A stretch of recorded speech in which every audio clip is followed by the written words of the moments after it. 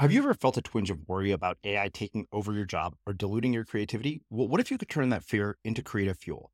We've just published an amazing new ebook called The 4 Keys to Success in an AI World, and this is more than just a guide. It's a deep exploration into the human skills that AI can't touch, the skills that are essential for standing out and thriving, no matter how much technology evolves. We're talking about real differentiators here, like creativity, emotional intelligence, critical thinking, and much more. Inside, you'll find actionable insights and strategies to develop these skills, whether you're a creative person, a business person, or just simply someone who loves personal development. This isn't a story about tech taking over. It's a story of human creativity thriving alongside AI. Picture this, AI as your creative co-pilot, not just as a tool, but a collaborator that enhances your unique human skills. The 4 Keys ebook will show you exactly how to do that and view AI in a new way that empowers you instead of overshadows you. Transform your creative potential today. Head over to unmistakablecreative.com/4keys. Use the number 4, KEYS. That's unmistakablecreative.com/4keys and download your free copy. Ever catch yourself eating the same flavorless dinner 3 days in a row? Dreaming of something better? Well, HelloFresh is your guilt-free dream come true, baby. It's me, Keke Palmer. Let's wake up those taste buds with hot, juicy pecan-crusted chicken or garlic butter shrimp scampi. Hello Fresh. Stop dreaming of all the delicious possibilities and dig in at HelloFresh.com. Let's get this dinner party started. There's never been a faster or easier way to start your weight loss journey than with PlushCare.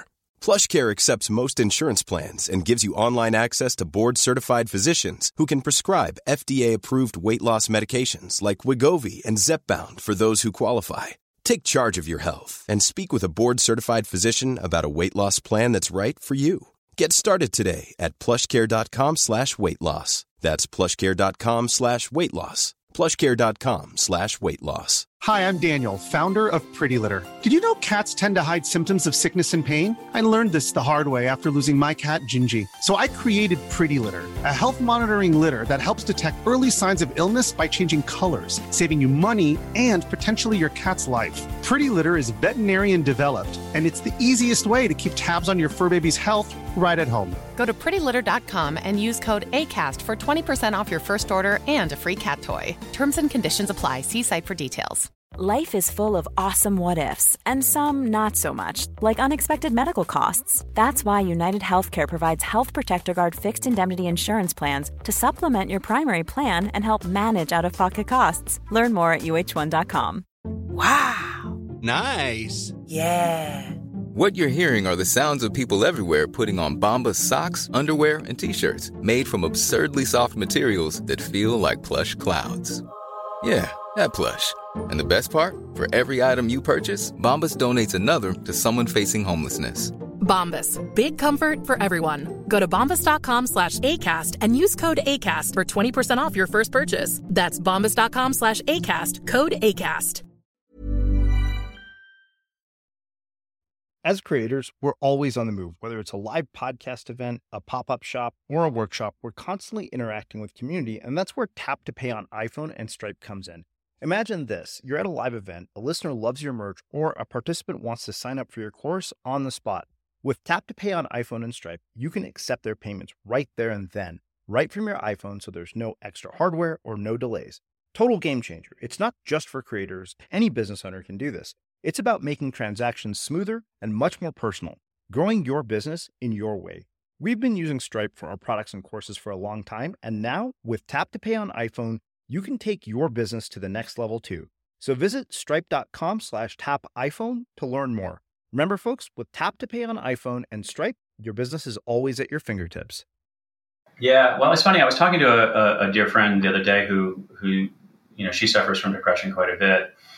And what I know about depression is that it's actually a game of inches, not a game of miles. And what I mean by that is that it doesn't take, there's sort of the mood component, which is how am I feeling right now in this moment? And if there's some suicidal ideation or something happening in this moment, like to actually get your brain out of that. And that's entirely internally generated, and in my darkest moments, what I learned how to do was really stupid and simple, but it was find one or two or three things to appreciate right now. And it's amazing how little my brain wanted to do that. My brain just said, no, I want to continue to worry and obsess and be pissed off. But, instead I would say, well, the sky is a lovely shade of blue, something really simple like that. Or somebody smiled at me today and that felt good, and just those little moments were just enough, because to me, it's about a trend line, it's almost like, like you investing in a stock, like I want my stock to kind of continually rise. I don't care what dollar value it is right now, but I just want it to be kind of going up and to the right, even if that's a slight up and to the right. And the same is true of my mood. Like I just want my mood to be better now than I was a few minutes ago. Then, that's amazing. I'm Srini Rao, and this is the Unmistakable Creative Podcast, where you get a window into the stories and insights of the most innovative and creative minds who've started movements, built thriving businesses, written best-selling books, and created insanely interesting art. For more, check out our 500-episode archive at unmistakablecreative.com.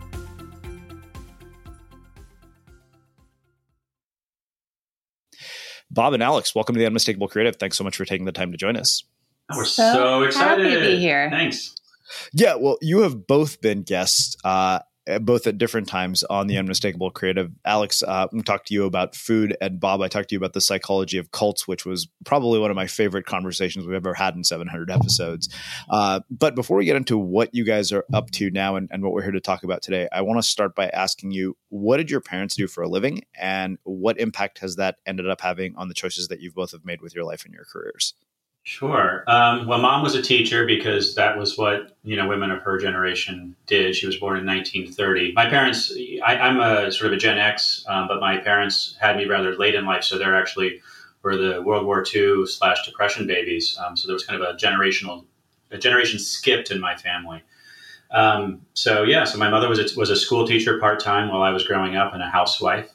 And my dad was a ceramic engineer, and then he eventually became a salesperson. And I think what influenced me a lot is that my dad was he was born quite poor in coastal North Carolina, one of the first in his family to go to college. He went on the GI Bill after the Second World War.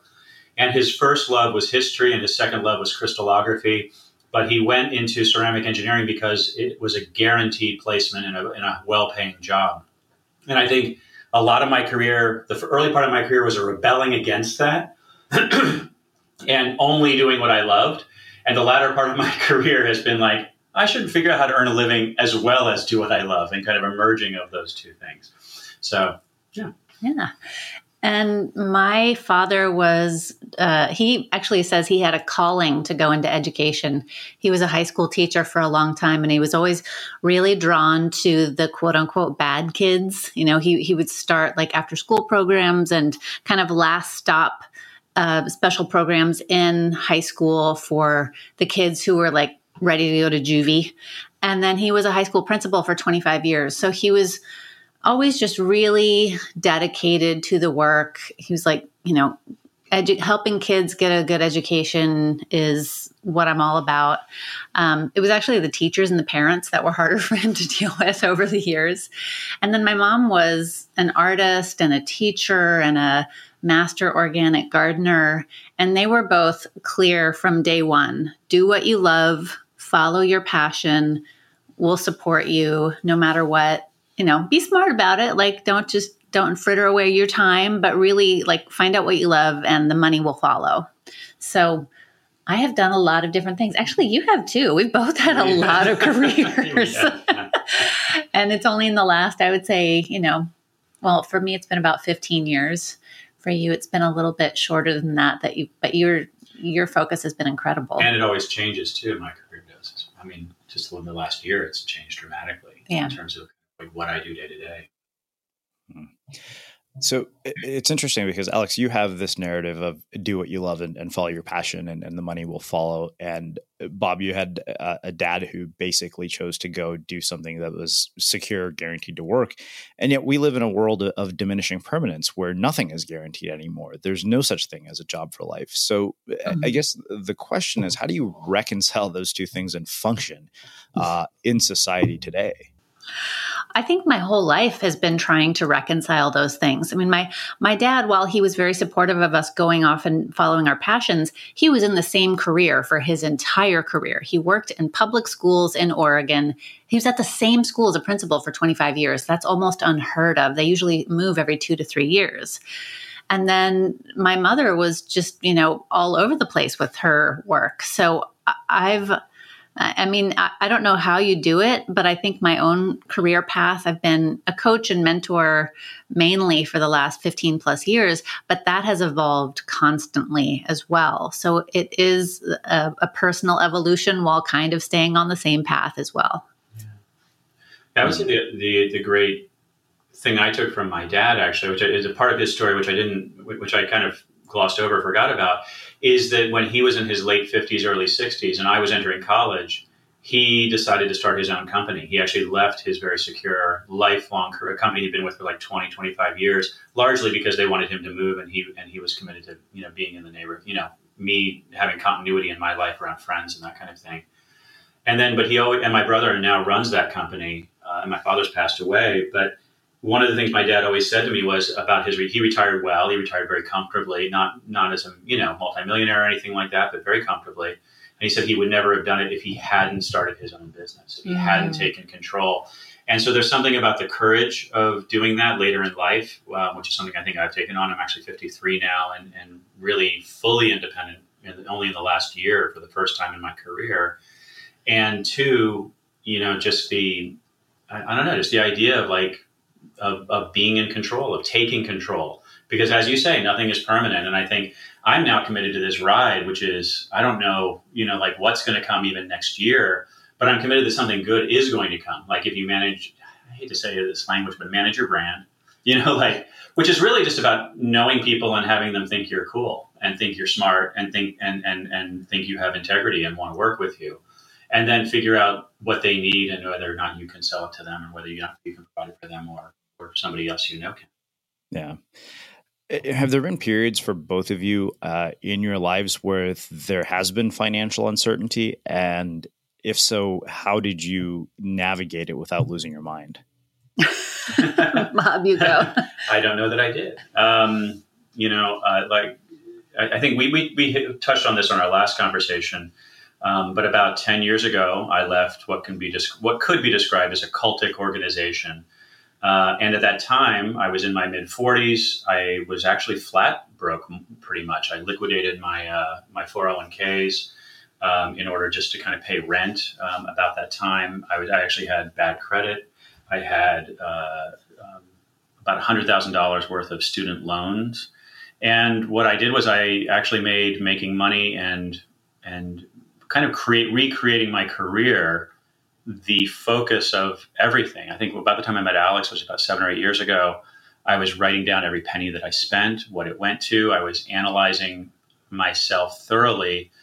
And also, I think around the time where I was really broke and struggling, I actually did kind of lose my mind a little bit. I had what you could describe as something of a breakdown, and I got sober. I'm not, I don't identify as an alcoholic, but for about 3 years, it was very, very useful for me not to have any kind of intoxicant entering my bloodstream. I meditated every day, and I made my focus just really listening to the world and saying, because everything I had done before then had been my own idea. This is what I should create. This is what the world needs. This is this is the thing that, and kind of forcing it on my potential customers. And what I started to do was really, really listen to what potential customers and potential collaborators valued from me, what they wanted from me. And I began to really take external cues, which is really in many ways basic, lean startup customer development philosophy, right? You listen to the market, you make offerings, you see how the response is, and you iterate along the way. And I think, for me, having a ton of discipline was really, really, really important. And I would kind of went a little overboard on the discipline, but and I don't do that now. I don't write down every penny now by a long stretch. But I've kind of earned the right not to. Hmm. And my folks divorced when I was 12 or so, and over the next 10 years, when I mainly lived with my mom, before, and then I went to college. She was terrible with money. God love her, but she went through bankruptcy twice. We lost our house. Towards the end of when I was living with her in high school, like I was working as close to full time as I could get. I was going to school full time. I was like, school to pay for college is on me. Like I have to get loans and student aid, and I'm making up the rest. Dad pitched in a little bit, but it was really on my shoulders. So, from high school, I always felt like, okay, like Dad's there a little bit to, support me if I have a real emergency. And most of the time I've felt like I have to do it. Like I have to figure it out. And I've always had this joke, like, if I lose everything, as long as I have a minimum wage job and a library card, I'll be okay. Like I can live simply. I've lived in one room before. I could go back to it and be fine. But it's interesting to grow up with that kind of insecurity going through bankruptcy and losing everything. And I still fight that, that scarcity mentality that I had at a young age. It sometimes still peaks up, and many people outside of my brain would say that I'm quite successful, but inside my brain, there's always that voice that's like, it could be gone at any moment. Still wakes us up in the middle of the night sometimes. Sometimes it does. Yeah. Yeah. So, Bob, if I remember correctly from our last conversation, you were telling me that things had gotten so bad that you were actually making plans for suicide. Mm-hmm. Yeah. I think I've had a sort of a lifelong sort of struggle with depression and mood. Let's call it a mood imbalance. Just sort of like waking up in the morning and feeling like, man, life is terrible. And I have a lot of friends who still struggle with that. I fortunately don't. But there was a time period, and it was actually really about a 2-day period during that time period where, you're in your mid 40s, and I'd been through 3 divorces at that point in my life, and was leaving this kind of crazy organization and looking back over the 2 years that I'd been there and kind of wondering, what was I thinking?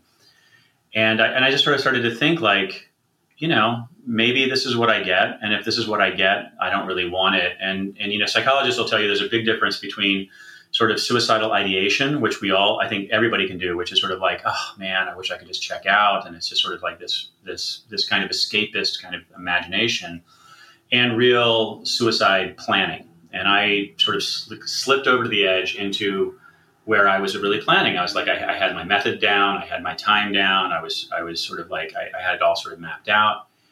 And then at the same time, I think that actually flipped me over into another kind of planning, which was, well, maybe this isn't everything I get, and I realized that I had a lot of assets. I had a graduate degree at that time. So I have an MBA, which isn't nothing. I have a family that supports me. I have friends that support me and friends that like me.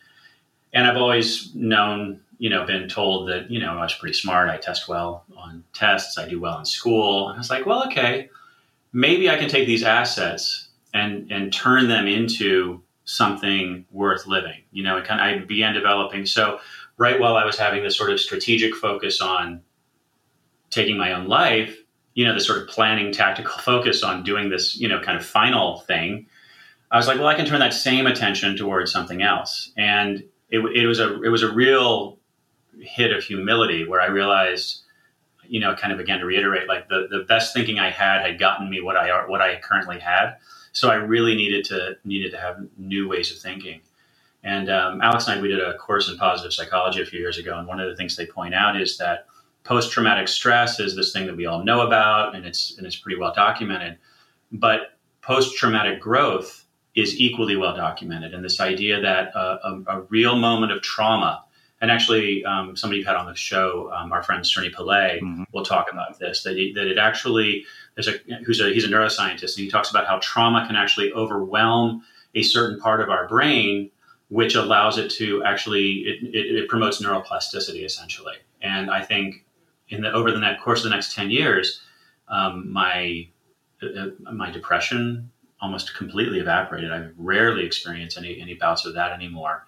And I remain pretty positive and hopeful. And certainly all of the other, I have a great relationship. I have, I live in a great place, and my bank account is fortunately, on the upswing most of the time. So a couple of things come from this for me, and these are questions for both of you.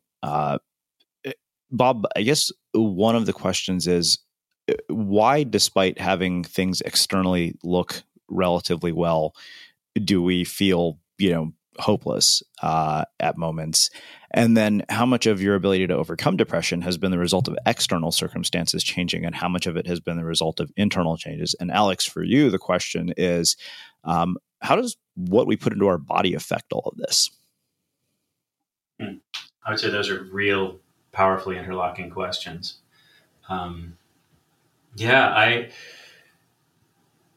So the question is like, what are the external circumstances and sort of the connection?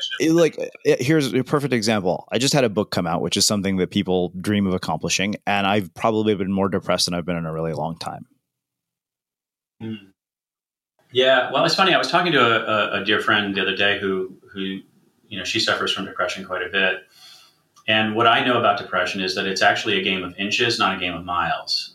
And what I mean by that is that it doesn't take, there's sort of the mood component, which is how am I feeling right now in this moment?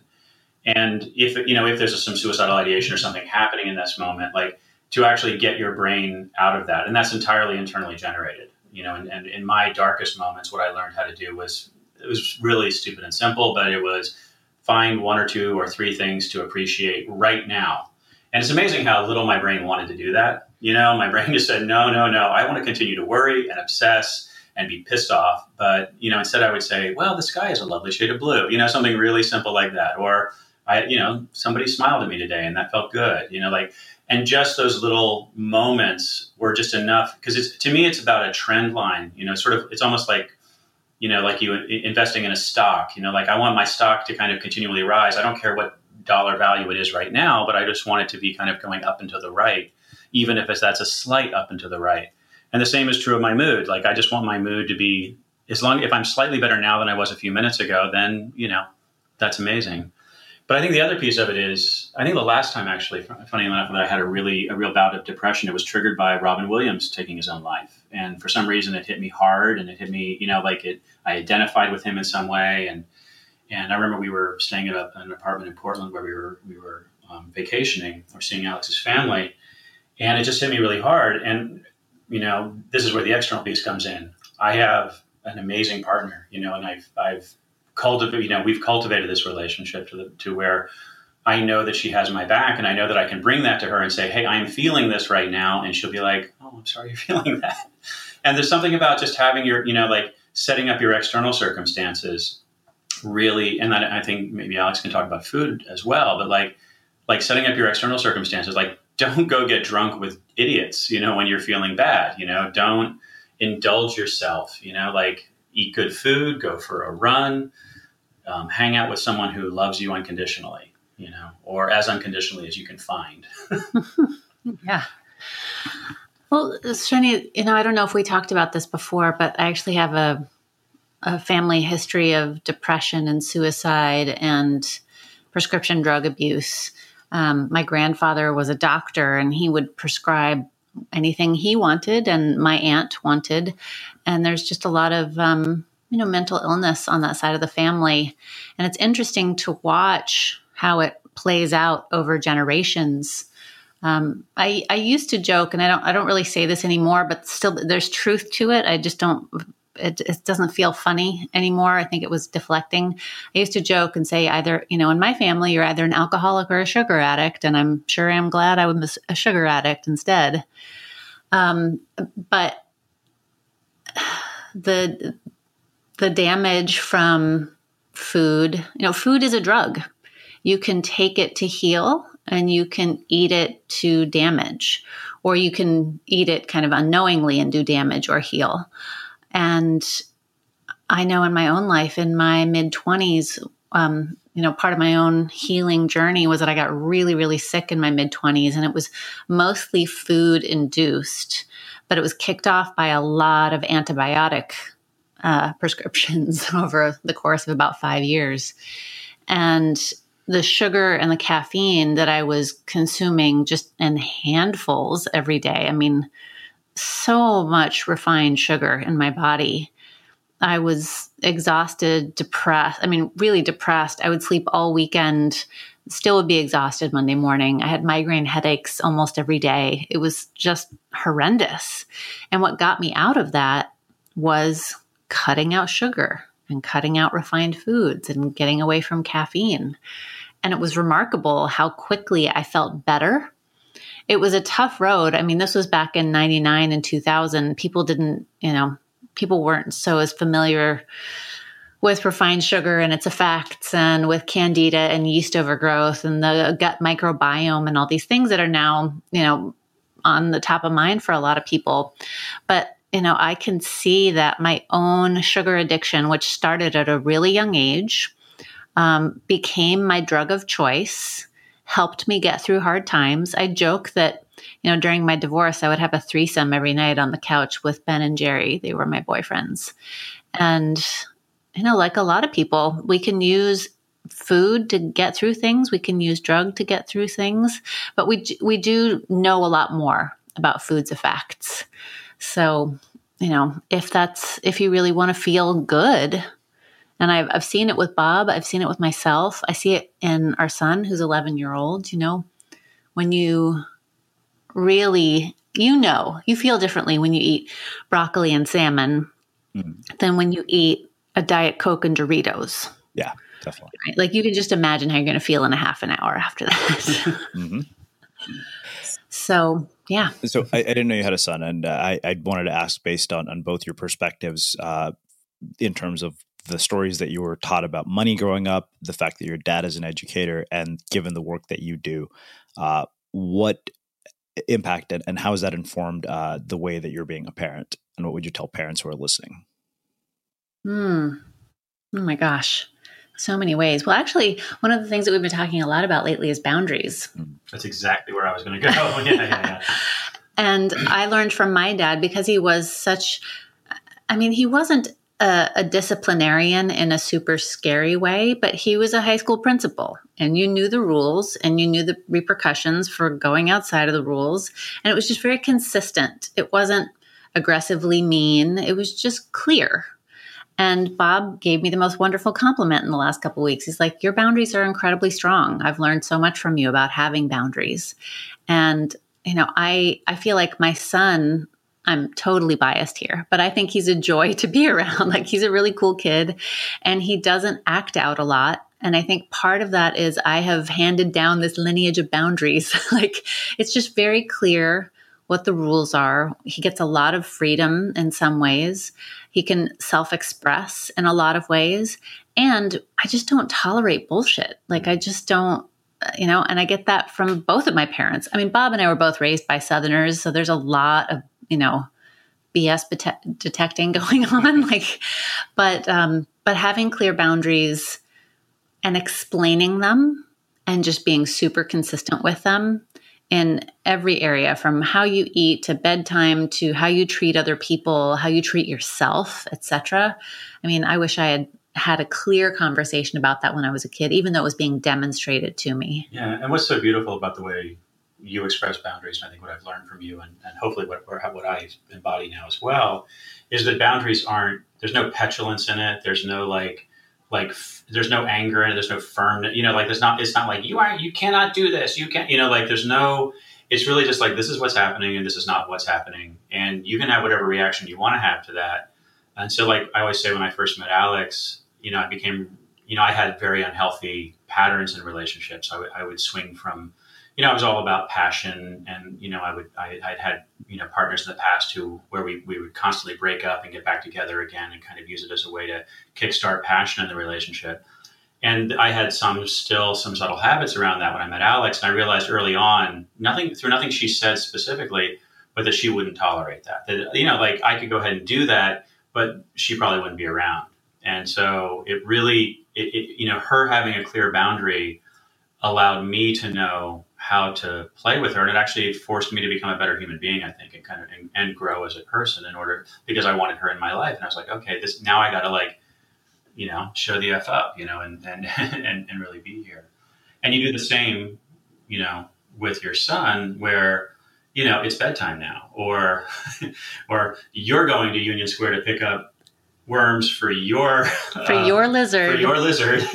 I'm not taking an hour out of my day to do that. You're going to, even though you've never been on the subway by yourself before, you're 11 and it's time, and you can do this, and there's like, and he, there was no option, he had no emotional option to get out of that. There was no room for negotiation. It was just like, this is what's happening. Mm-hmm. And he gets along, and for God bless him, he's like, okay, I'll go do it.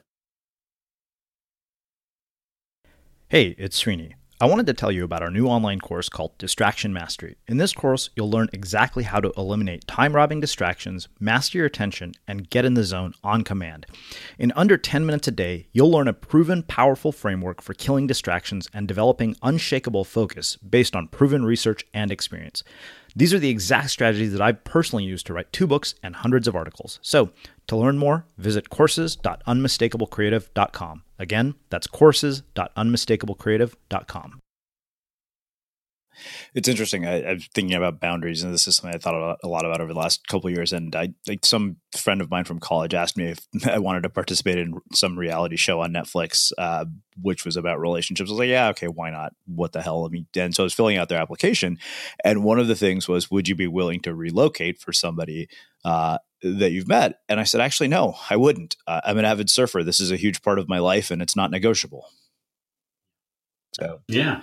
Well, I think that makes a really perfect segue to talk about why you guys are actually here. And that is this idea of getting to hell yes. So one, where did this whole idea emerge from? And then let's actually start getting into the framework. I know you kind of touched on boundaries. One size fits all seems like a good idea for clothes until you try them on. Same goes for healthcare. That's why United Healthcare offers flexible, budget-friendly coverage for medical, vision, dental, and more. Learn more at uh1.com. Many of us have those stubborn pounds that seem impossible to lose, no matter how good we eat or how hard we work out. My solution is PlushCare. PlushCare is a leading telehealth provider with doctors who are there for you day and night to partner with you in your weight loss journey. They can prescribe FDA-approved weight loss medications like Wegovy and Zepbound for those who qualify. Plus, they accept most insurance plans. To get started, visit plushcare.com/weightloss. That's plushcare.com/weightloss. Hi, I'm Daniel, founder of Pretty Litter. Cats and cat owners deserve better than any old-fashioned litter. That's why I teamed up with scientists and veterinarians to create Pretty Litter. Its innovative crystal formula has superior odor control and weighs up to 80% less than clay litter. Pretty Litter even monitors health by changing colors to help detect early signs of potential illness. It's the world's smartest kitty litter. Go to prettylitter.com and use code ACAST for 20% off your first order and a free cat toy. Terms and conditions apply. See site for details.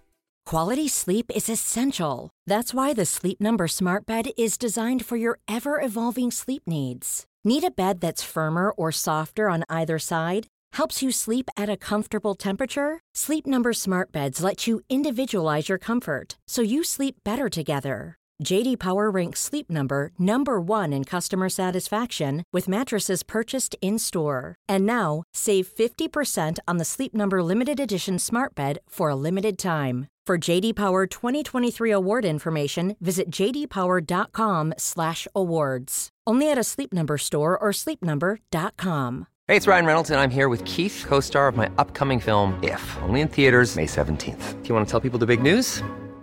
All right, I'll do it. Sign up now and you'll get unlimited for $15 a month and 6 months of Paramount Plus Essential Plan on us. MintMobile.com/switch. Upfront payment of $45 equivalent to $15 per month. Unlimited over 40 gigabytes per month. Face lower speeds. Videos at 480p. Active Mint customers by 531.24 get 6 months of Paramount Plus Essential Plan. Auto renews after 6 months. Offer ends May 31st, 2024. Separate Paramount Plus registration required. Terms and conditions apply if rated PG. As creators, we're always on the move. Whether it's a live podcast event, a pop-up shop, or a workshop, we're constantly interacting with community, and that's where Tap to Pay on iPhone and Stripe comes in. Imagine this. You're at a live event, a listener loves your merch, or a participant wants to sign up for your course on the spot. With Tap to Pay on iPhone and Stripe, you can accept their payments right there and then, right from your iPhone, so there's no extra hardware or no delays. Total game changer. It's not just for creators. Any business owner can do this. It's about making transactions smoother and much more personal, growing your business in your way. We've been using Stripe for our products and courses for a long time, and now with Tap to Pay on iPhone, you can take your business to the next level too. So visit stripe.com/tapiphone to learn more. Remember, folks, with Tap to Pay on iPhone and Stripe, your business is always at your fingertips. But I got to go through it this morning, and let's start with, where did this come from? Yeah, I mean, a few years ago, Alex and I experimented for a little while. We wanted to teach a couple of workshops. I think we taught like 3 of them, and the focus was couples and communication, and it was some stuff that we had learned in our relationship that we wanted to kind of workshop and test and see. They weren't they weren't massively marketed workshops. I think we had about 10 couples in each. But one of the things we realized early on was that people were actually coming to the workshop with wildly differing expectations. And that before we could even get into the content of the workshop, we actually had to help them at least have empathy for each other about why they were there. About how triggering it can be, like your partner asks you, "I want to go do this workshop to improve our relationship." So one person is arriving full of fear, and the other is arriving full of hope. Is maybe one dichotomy. So we developed this conversation. It was adapted out of something that I had learned a few years before from a dating coach. That we tweaked it and changed it a bit. And we taught it for the workshop, and we thought it was great. And then we started using it in our relationship, just to discuss things that weren't even, that we were be going to see my family, which, frankly can be a little bit stressful. And we were like, well, let's have the conversation about that. Why are we doing this? And it's really kind of about the why and aligning the 2 people or more people behind something. And then I began teaching it I was working with teams of consultants. We were doing pretty large scale change programs at really big companies, sometimes with executives very high up in these companies. And I realized that both the consultants needed to do this because we needed to be a strong team as a team of consultants and present a unified face. And also the teams of executives would benefit because they were leading this big change program that was sometimes quite risky. And it just started feeding its way into our life. And then it became this kind of foundational thing. It actually took us a really long time to realize that we should make a product out of it. We just thought this was like this useful thing that we did. And it took us a really, really, really long time, I feel like. Well, we kept getting people who took the workshop, or I was teaching it to friends and I was teaching it to my clients, and people kept emailing both of us, texting both of us, reaching out to us over and over again. What was that 4-part thing again? How did that go? Will you take me through it again real quick? In fact, Bob was re-explaining it to a friend while he was in the back of a taxi. And by the time he was done re-explaining it to the guy on the phone and hung up, the taxi driver said, "Hey man, that was great. I really learned a lot from that conversation." Yeah. So we were like, maybe we're onto something. And, again, the book, we started to write it last summer, not this past summer, but over a year ago. Really, it was going to be kind of a Google Doc, something we could just direct people to, because we were just tired of explaining it. And then as we wrote it out, it actually morphed 3 or 4 times. And we realized, we probably have a product here. Let's give it a try. Let's see what it's about. And frankly, the more, we're offering this for free, by the way. This is it's a free resource where, we'd love people to really like it and maybe, build an email list or something around it. But really, it's just something we just want to get out there and see how the world responds to. I just want it to be in as many people's hands as possible. Mm. And as we go through this, we're actually really close to launch right now. I just had to finish the website, but the book, we just got the printed books in our hands yesterday, and all of the extras are done as of today. And I'm just, I think this, I don't want to toot our own horn, but I think this might be really revolutionary or really, really, really valuable. So I'm super excited about it. Yeah. I'm very proud of what we created. And Srini, actually, talking with you about your book and this latest book that's out for you, we talked quite a bit. We both published books. I've written 4 books with traditional publishers, and we're like, should we try to pitch this? Should we try to get a proposal out there? And I was like, hell no, dude. It'll take 2 more years, and we'll have to fluff it up to 300 plus pages. We've got this down to a single tool. It's an hour read for people. You can start using it right away. And we just wanted to get it out there. It was I do not want to take 3 years and puff it up into this ginormous thing it doesn't need to be. Yeah. Well, let's do this. Let's get into the actual framework. But Bob, I couldn't help but notice something you said when you told me where you learned it from. You said that it was from a dating coach. That struck me in particular. One, I want to talk about the experience that you had working with him and how this came into play there. I only know because I worked with a dating coach, and not only that, then I had him as a guest on the Unmistakable Creative. And he said, you'd be amazed how many people who are clients of his who don't even want people to know that they had worked with him, despite the fact that they got extraordinary changes in their lives. Yeah, well, I should clarify. If I had been a client of a dating coach, I would be more, I'm open that I was part of essentially a cult. Yeah. I don't have boundaries around this, but this dating coach was actually a client of mine. I was helping her with a little bit of marketing. And while along the way, she introduced me to this one thing, this kind of, this tool she had. She was working mostly with people sort of in middle age or a little bit later in life who are really looking for the one and the partner. And so this conversation sort of had its origins, with what she recommended people talk about on a first date, like just to not waste any time. Yeah. So let's get into this. You guys broke it up into this 4-part framework: intentions, concerns, boundaries, and dreams. So I guess where do we begin? When we talk about this idea of intentions, I mean, that can be defined in so many different ways for so many people. So how do we get them out on the table, I guess, in a way that is productive for both people in a conversation or in any situation? Well, I want to frame this first. Like, this is it's been pointed out to us, this is an incredibly efficient way to get into an important conversation with pretty much anyone. We have yet to find a topic that this doesn't work for, or a setting. So it's a really efficient way. For me, I got really stressed out thinking about having a big conversation with someone. I was like, how do you approach it? Where is it going to go? We have to talk. We have to talk. That's the worst way to introduce somebody to a conversation or to get them to talk. In my mind, the moment I hear those words, I'm like, you know what? No, we don't. You can just dump me now and save ourselves. Yeah, I know, right? Like, literally, that has been the end of every time in my life I've heard those words. Like, it just, like, I know that feeling. I know where it's going to end. And I literally thought to myself, next time I get one of those texts that says, can you talk? I'm going to say, no, I just prefer you dump me over text so we can avoid this shit. Yeah. Just ghost. Yeah. Yeah. So, and I think also the first thing, I guess I will refine one thing that Alex said. I think the one place that this doesn't really work, or it needs to be dramatically refined, is that if you're in a very adversarial situation. Mm-hmm. And if anybody in the conversation has a very strong zero-sum perspective, like I need, like in order for me to get what I want, someone else has to not get what they want.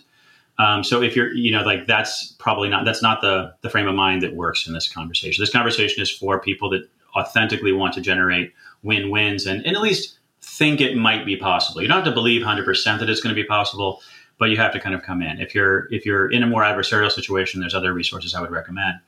But getting into the intentions, which is really where we start, once we've agreed on the topic about what we're talking about, why we're talking about it, we talk about our intentions. And intentions, the way we use it is really, it's about your personal why, which is very, very connected to your personal values. As a matter of fact, we're thinking we might add, like, we actually another podcast we were on, he has a values worksheet. We're like, oh, that might be a really useful thing to do before you do this, for people to understand their values. And so, like, when I do things because I learn something, because I have fun, because I get to hang out with people that I like, and because I like to get paid. And from those sort of 4 items, you can sort of figure out what I value. I value learning, continuous learning. I value pleasure and fun. I value relationships and people. And I certainly like to pay the bills and make some cash. And so it's really, the intentions don't have to be a big, long conversation. That said, I have had people deliver kind of long monologues about, I actually had one guy deliver a monologue about his childhood before he got into it the other day. And it really made sense based on his childhood and based on the idea that his home felt unsafe, that he spent all this time in nature. And we were doing a project that involved the environment and sort of an environmental protection kind of thing. And so he had to really get in, he had to really go deep. And it was so moving to hear that. But really, the intentions are really just, why do you do this? Not what do you hope is going to happen. We're going to get to that later. And often when you ask people why they're doing this, they leap into hope, they leap into dreams, they leap into their desires. And that's really not necessarily hopeful. That's not necessarily helpful in the beginning. In the beginning, we just want to have a little bit of empathy for, I'm doing this for this reasons and you're doing it. We're doing the same thing, but maybe for other reasons. Mm-hmm. Like we're going on vacation. You want to have adventure and I want to have relaxation. Okay. So now we know same thing, different intention. We're going to have to do some reconciliation of those things if we're both going to win. Yeah. So you brought up concerns as the next piece of this, and you said concerns are things we fear that might keep this experience from going well. And I think in so many cases, we fear voicing our own concerns. Like I remember being at a point where I was dating a girl who, wanted things that were just simply not in my budget. And I never spoke up out of fear that she would leave. And I basically just credit carded the entire relationship. Well, in there. Yeah. Well, so after you both share your intentions, you move on to concerns. And we like to say that concerns are really the place for you to let the lizard brain, the amygdala, come out and just really lay itself on the table. All your concerns, your big concerns, your little worries, your totally bizarre fears that you're like, I know logically this is never going to happen, but it's still in there. If it's still repeating in your brain, if it's still speaking to you in the middle of the night, then it needs to be voiced. And it's helpful to go into this conversation and just say, this is a place not to argue about or be defensive about somebody else's worries. It's just really being vulnerable about what's going on in the back of your head. What are those thoughts that plague you? And once everybody shares their concerns, it's like, oh God, like you feel that way too? Or, oh, wow, Yeah, you don't need to worry about that. Why are you worried about that? Right. And we do like to remind people like this isn't a place to argue points. It's a place you can ask clarifying questions. It's really an opportunity to listen and be clear as possible. I think one of the most powerful parts about the concerns, and it's about the whole conversation, but it shows up here in concerns especially, is that it's sort of this admission that we're all kind of nuts. We all have this like nutty internal monologue going on probably most of the time that makes zero sense. Like this is not really valuable. And it's just, and so we train people or we encourage people to listen from a place of, a place of just listening, a place of curiosity. Because you have this concern doesn't mean anything about me, doesn't mean I have to do anything. You may even be concerned that I'm going to get angry. You may be concerned that I'm going to break up with you if you do something. You may be concerned that I don't have the skills needed to accomplish this specific thing, right? That may feel like an attack in some way. But I think if we start off with the idea that concerns are worth getting out, we may have to address some of them at some point. But really, right, what we're doing now is just getting them out and just sort of, having a little bit of fun. Humans, man, we are, evolutionarily, adaptively, we have a very, very strong negativity bias because missing something negative in your environment can, kill you essentially. And, whereas missing something positive in your environment is it's disappointing, but it's not going to kill you. And so our brains are actually trained to notice the stuff that's wrong. Our brains are trained to future trip and figure and imagine what might go wrong. And this is the place just to sort of indulge that. And it can be actually kind of fun. And I think what we've found over the years of using it and teaching it is that when you express what the lizard brain is worried about, and then you have a very peaceful, just kind of, reaction from people, then your nervous system calms down. Mm-hmm. The nervous system calms down, and then you're able to be more creative in your thinking, and you're able to listen and learn better. So I think I would love to dive into the science on this a lot more. We'll talk to Srini Pillay again about this, but I think it actually benefits the person's nervous system. So what happens when the response isn't, it's you're right, you don't have enough money, or you're right, I do need these really expensive things? So we go back to the framework of this conversation is not to argue points or win. This is an opportunity to really find out if we're in alignment get all this stuff out on the table. And then, like, is this a hell yes for both of us? Or have we found that, wow, there's too many points of contention and disagreement here, so this is a no. Like, we're not going to move forward with this. Or, oh, now we know where we need to work on things specifically together. So it clears a lot of stuff away and you get really focused on what needs help. It seems like the sort of the natural segue from concerns, because concerns seem like they just lead to what your boundaries are. Mm-hmm. Yeah, they really do. Absolutely. And boundaries can be, maybe a couple different flavors, but one flavor could be to address a specific concern. So if the concern is that we're going to blow our budget, we might, this is not the real purpose of the boundary section. I'm going to get into that in a moment, but we could just say, let's have a boundary that we're going to have a budget check-in every week, just to kind of, and it becomes, the idea behind a boundary is it comes from there's a sort of a psychological, actually a legal framework is well known as a bright line. And it's when it comes to habit change. I don't know if you ever quit smoking. I certainly have. It's way easier to say I'm never going to smoke than it is to say I'm going to try to cut down, because the try to cut down is this vague space, whereas I'm never going to smoke is a bright line. When you crossed it, it's binary. And so the idea behind a boundary is that you want to express things that are binary for you. And then when I do this especially in the business environment, like people just aren't trained to take care of themselves in the business environment. There's this underlying assumption that the job will always come first.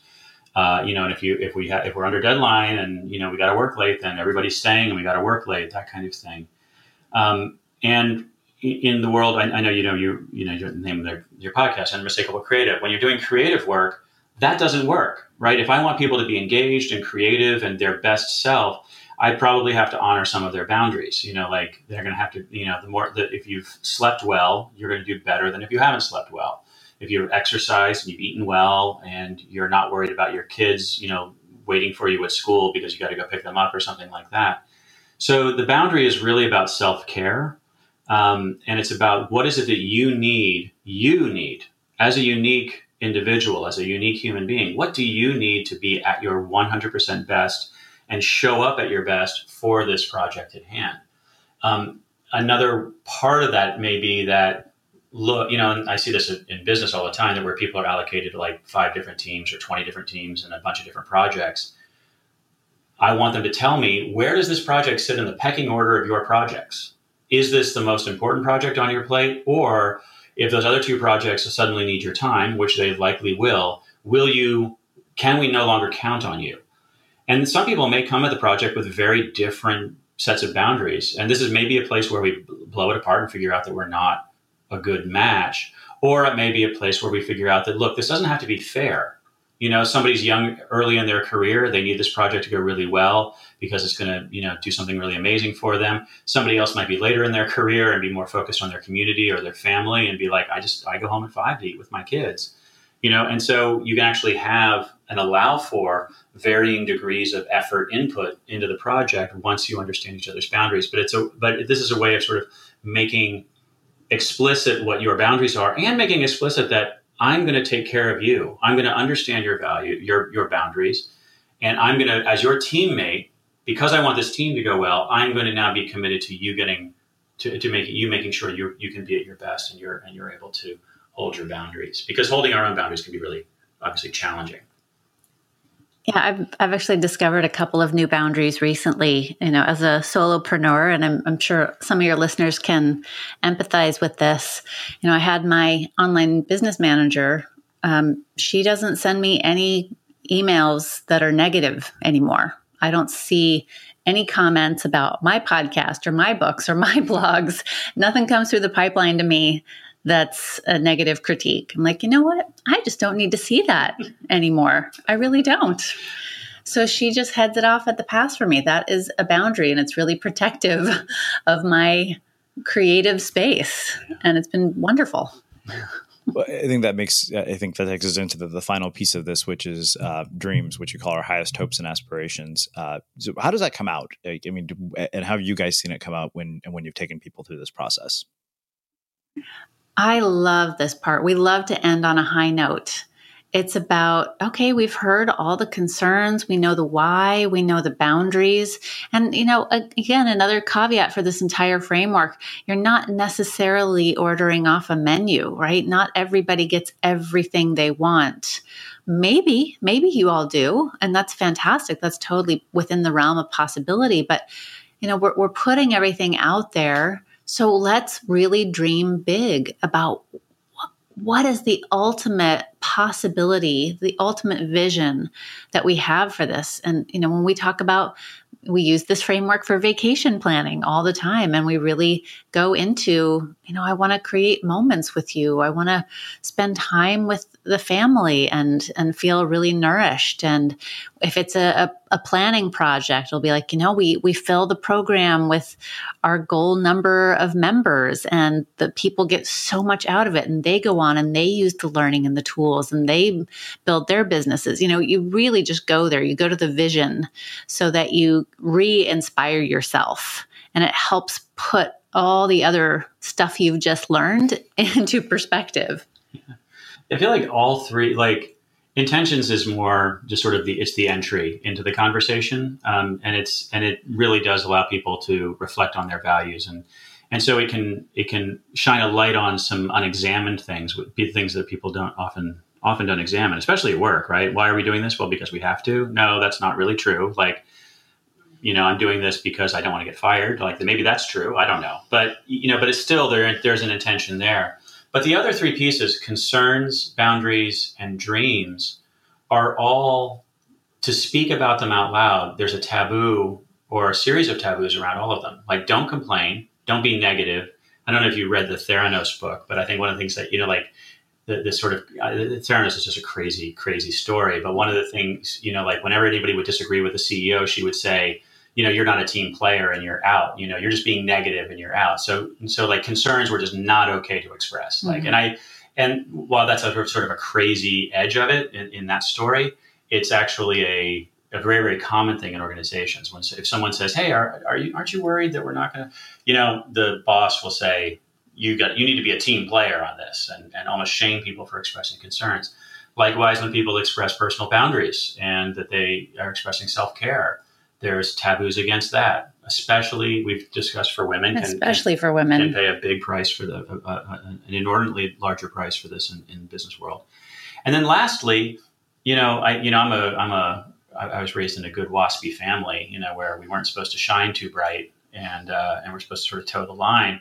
And so dreaming big and imagining what, all the things that might happen. One, you're not supposed to shine so bright. Don't get, and we're Southerners, so don't get too big for your britches, But two, there's that, what's that phrase from psychology where they talk about it? It's sort of like it's a preemptive, like before you do something, you preemptively get bummed out about it going poorly as a means of sort of protecting your ego. It's a means of self-protection, because dreaming big can be really freaking scary. Like if my dream for this book, and I'm just going to speak it, if my dream for this book is that it does, become something of an icon, the way the Four Agreements, is sort of an icon, or the way some of Brene Brown's work is sort of icon in the self-development world. If this becomes that kind of iconic process, and people, and I get in, you're like Bob Gower, creator of, that I get that, that is a dream that I have. And even speaking it now, I actually feel my palms sweating a little bit, because it's too big. It's something we're not supposed to do. But when you do it with somebody else, somebody hearing it with you and dreaming it with you, I think it can be really, really generative. And I always say, or what I do say now is, I would rather aim much too high and miss and be really ambitious than to aim moderately and hit the target. Wow. The thing that I'm getting, the sense that I get from listening to you guys talk about this, is that this is not sort of a checklist of things to do, but rather it's a practice, and that it's fluid. Yes. Thank you so much. That's such a great articulation. That's exactly it. Yeah. And it's sort of, we always say that this is sort of the scales version of it. The way we described it is like you have, like go through it in, procedurally, and, keep time and have a facilitator and all those things. And, we've, created all the stuff to kind of help you do that. But what we really hope is that this sort of bleeds into your life, the way it's bled into our life. Like we don't actually very often say we're starting the process and we're stopping the process. We'll just sort of dip into and out of it. Like we're discussing buying property now. And so, like as we discuss that, it'd be like, hey, what do you dream for? What's your dream house? Tell me more about your dream house. Tell me more about your dream home. So I have one last question for you guys, which is how we finish all of our interviews with the Unmistakable Creative. What do you think it is that makes somebody or something unmistakable? Wow. I don't know.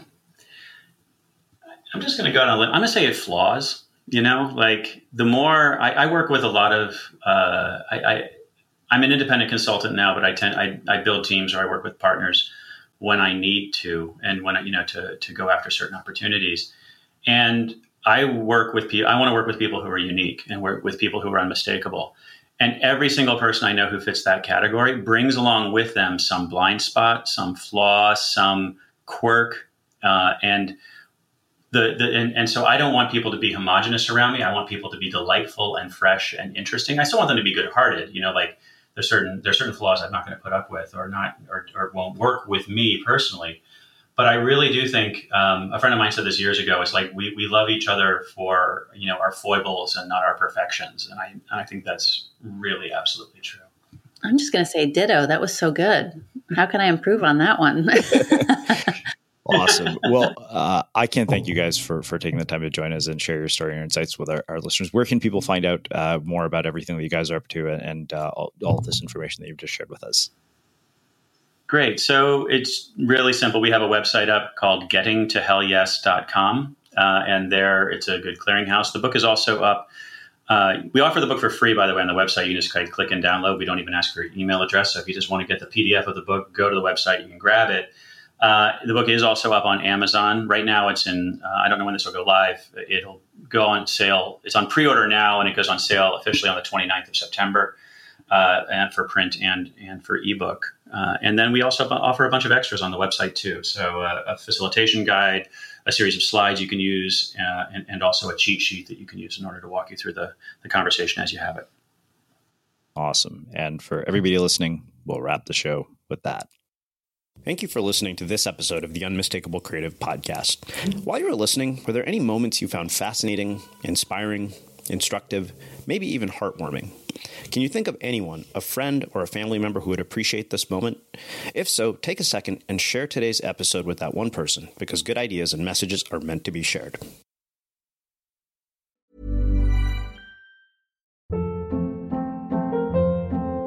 Hold up. What was that? Boring. No flavor. That was as bad as those leftovers you ate all week. Keke Palmer here, and it's time to say hello to something fresh and guilt-free. Hello Fresh. Jazz up dinner with pecan-crusted chicken or garlic butter shrimp scampi. Now that's music to my mouth. Hello Fresh. Let's get this dinner party started. Discover all the delicious possibilities at HelloFresh.com.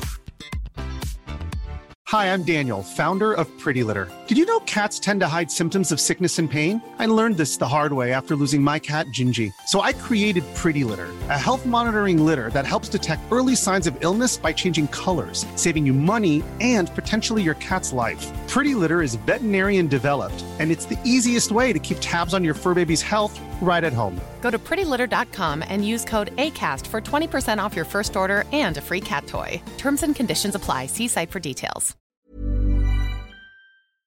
Have you ever felt a twinge of worry about AI taking over your job or diluting your creativity? Well, what if you could turn that fear into creative fuel? We've just published an amazing new ebook called The 4 Keys to Success in an AI World, and this is more than just a guide. It's a deep exploration into the human skills that AI can't touch, the skills that are essential for standing out and thriving, no matter how much technology evolved. We're talking about real differentiators here, like creativity, emotional intelligence, critical thinking, and much more. Inside, you'll find actionable insights and strategies to develop these skills, whether you're a creative person, a business person, or just simply someone who loves personal development. This isn't a story about tech taking over. It's a story of human creativity thriving alongside AI.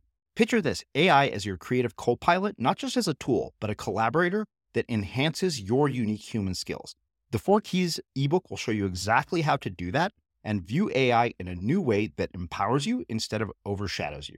Transform your creative potential today. Head over to unmistakablecreative.com/4keys. Use the number 4, KEYS. That's unmistakablecreative.com/4keys. and download your free copy.